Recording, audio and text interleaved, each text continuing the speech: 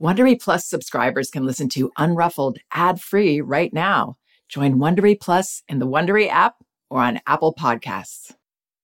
Most of us think a lot about our family's future. That's part of the job, right? And I'm sure you've heard that annoying piece of advice that says, don't buy that latte, invest instead. Well, we went for it a couple of years ago and opened a Robinhood account. To be honest, my husband wanted to cut down on coffee anyway. But you know what? Whatever your goals are, Robinhood could help your family build a better financial future. Investing a small amount now could make a big difference 30 years down the road. It's nice to be in the driver's seat and have autonomy when making investments, which is easy to do with Robinhood. Download the Robinhood app or visit Robinhood.com to start building a better financial future. That's Robinhood.com or download the app now to learn more. Of course, investing involves risk and loss of principal is possible. Returns are not guaranteed. Other fees may apply. Robinhood Financial, LLC, member SIPC, is a registered broker-dealer. You can count on T-Mobile to help keep you connected. After investing billions to light up their network from big cities to small towns, T-Mobile is America's largest 5G network. Plus, when you switch to T-Mobile, families and small businesses can save up to 20% versus Verizon and AT&T. Visit your neighborhood store or T-Mobile.com to switch. Plan savings with T-Mobile, third line free on essentials via monthly bill credits versus comparable available plans. Plan features may vary. Credits stop if you cancel or change plans. Hi, this is Janet Lansbury. Welcome to Unruffled. Today, I'm going to be responding to a parent who says that her 2-year-old has an extreme case of parental favoritism.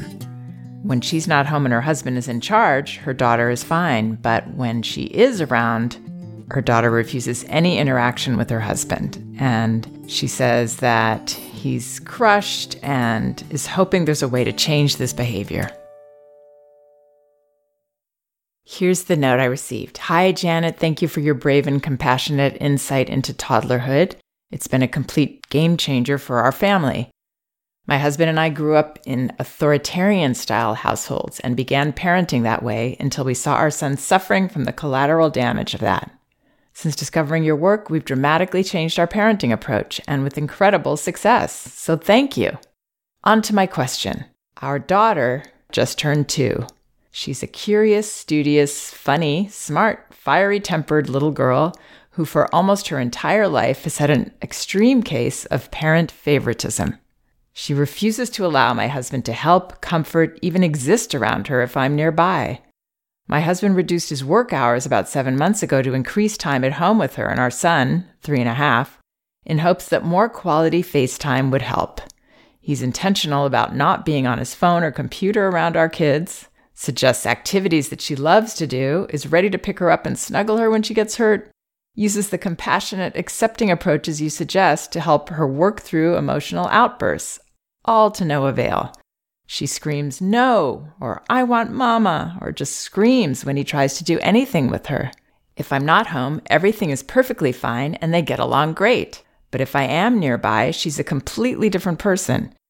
I say a ton of positive, affirming things about him, ask her to speak respectfully to him, am proactive about suggesting daddy help with that or daddy give her hugs, etc. Her pediatrician said she would work out of it after a couple of months. That was a year ago. We're completely befuddled, and as you can imagine, my husband is just crushed. Can you offer any ideas as to what the underlying issue is and how we can change this? Thank you. Okay, so the big clue here for me is when this mom says, if I'm not home, everything is perfectly fine and they get along great. But if I'm nearby, she's a completely different person. So what that indicates is her relationship with her father is fine. She is comfortable with him. But when her mother is there, she's got some feelings to share around this.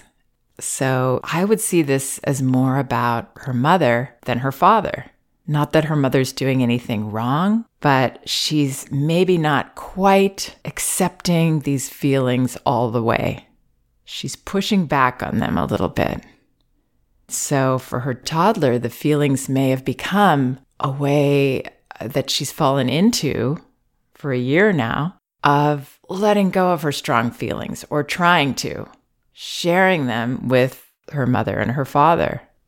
this feeling that children this age commonly have, that they don't control everybody and everything, and they have to let go of calling the shots and let themselves feel those powerless emotions.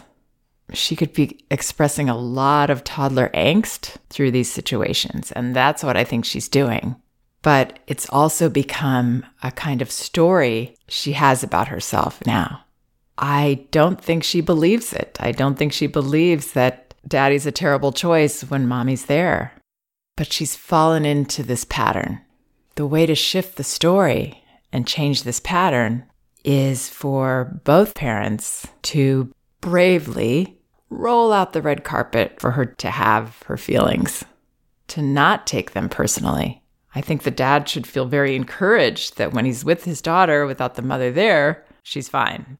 That says it all. That says that it's not about him. Hopefully, if he understands that, it will help him not to feel crushed, because in these situations, children need us not to feel concerned or personally slighted by their emotions. These are just feelings that she's passing through. They're not facts about her life, that she doesn't like daddy and she only likes mommy. And to encourage these feelings, I would look at, as parents, where they are coming across as uncomfortable in the situation to their daughter. It seems that that's coming across from the information I've gotten here. And again, this is never enough. I would always love to get more. But it sounds like both the parents are very lovingly pushing back on the feelings, trying a little too hard to overcome these feelings rather than letting them be. For instance, when this mother says, I say a ton of positive affirming things about him to her, I'm wondering if that's coming across as she's trying to sell him to her. Children always see right through that. They see, oh, this person's not comfortable with me having a feeling about not wanting to be with dad when mom's there. She doesn't want me to feel that, so she's trying to push how wonderful daddy is on me. It always has the opposite effect of what we want when we try to do those things. Coaxing, selling, cajoling, trying to turn those, quote, negative feelings around never works. And this mother says she asks her to speak respectfully to him. So she's demonstrating that it bothers her that she's saying, no, I don't want daddy, I want you. And she says she's proactive about suggesting daddy will help with that or daddy will give her hugs. Yeah, it's a little too pushy. This mother obviously doesn't mean it that way at all. She's trying to do the right thing, clearly. The way children perceive this, though, is they see right through to the feelings that parent has, which are, in this case, I'm not comfortable. I want you to stop feeling like this, and I want you to love your dad and want to be with him in this moment. I can't accept where you're at here. So if we understand, though, that these are feelings that aren't really about her dad personally, and aren't really about her mother either, actually, although her mother's the one that she, I think, needs these messages from even more than her dad right now. She needs these messages of, you just want me and you don't want daddy. And yeah, that's disappointing that daddy's got to be the one to do it because I'm busy right now, or it's daddy's turn and he wants to do it. But it's so hard to let go of me. I love that about you, that you care so much about me. It doesn't matter what we say, but that we see this as a drama, some strong emotions that aren't as specific as they might appear. And I wonder if this little girl has a bit of a flair for drama, because oftentimes the children I work with that will express feelings to the hilt this way do that regularly. That's a pattern that they have. It's part of who they are.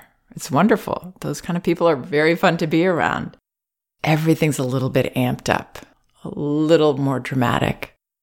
So as far as practical advice, the most important thing is the way we perceive, and understanding what's really going on here is the key. That's the part I would work on. How we're perceiving her in these situations, how we're perceiving these outbursts and protests and rejections, working on seeing this as positive for her to release and not positive for her to overpower us with and make us a little fearful and to convince her or make it better. There's no reason to. It's good for her to go there and to know that her parents are taller than that. They're not going to get sucked into the emotions of their 2-year-old. It's hard not to, I know, because they're very convincing, because the feelings are real. They're just not exactly about those particulars. So perceiving this in a healthy way. In one of my articles, I think it's called When Children Prefer One Parent, I talk about this is our opportunity as parents to be heroes on both sides. Dad gets to be the hero. Oh, you don't want me, and here I am, and I love you, because he sees through that. He doesn't let the feelings stop him in his tracks. He doesn't take them personally. He understands that this is the same girl that was having a wonderful time with him till mom showed up. It's not about him. She adores him. So welcoming that rejection with the open arms of a person who understands at a mature level, this is unthreatening. And then the mother being a hero in that respect as well. She has those boundaries with her daughter. She just backs daddy up at whatever he's doing. So when daddy's trying to do something with her and she screams, "No, I want mama," then both parents are, "Oh, you want mama, and dad's doing it. Oh, that's so hard." And she may have a full-on meltdown around that. It's a healthy meltdown for her to have. And seeing your little tiny girl, she doesn't want to be in this situation of rejecting her father and being so desperate for her mother. But she's kind of fallen into this. We can help her out of that by not giving it power to bother us or change what we would be doing. And again, I wouldn't feel as this mother that it's her job to try to sell her daughter on the wonders of daddy. She knows the wonders of daddy quite intimately. She just needs to know that both her parents are okay with her not getting what she wants in those moments, or what she wants on the surface at least, and trusting the feelings always. So I don't know all the details of how this parent favoritism has become so extreme, but when patterns repeat themselves like this and even intensify, it's usually because, without meaning to, we are perpetuating the cycle through our response. We are allowing our child's feelings to shift us instead of being those grounded anchors that they need. And children will get us into shape that way. They'll keep trying until we get it. They'll keep repeating the patterns until they get the response that they need. So I see this as good news that these parents, particularly the mother, just have to make a little adjustment here in their perception, and this issue will resolve itself. It really will. But because their daughter's gotten a different impression for a while now, it may take a little bit longer. But if the parents are consistent and they welcome the feelings and welcome the drama, and they don't change their minds about what they're doing with their daughter and who's going to do it, it will pass. I really hope some of that helps. And I want to congratulate these parents for all their hard work and their success in making changes. That's the hardest thing of all. Please check out some of the other podcasts on my website, janetlansbury.com. They're all indexed by subject and category, so you should be able to find whatever topic you might be interested in. And both of my books are available on audio, Elevating Childcare and No Bad Kids, Toddler Discipline Without Shame. You can get them for free from Audible by following the link in the liner notes of this podcast. Or you can go to the books section of my website.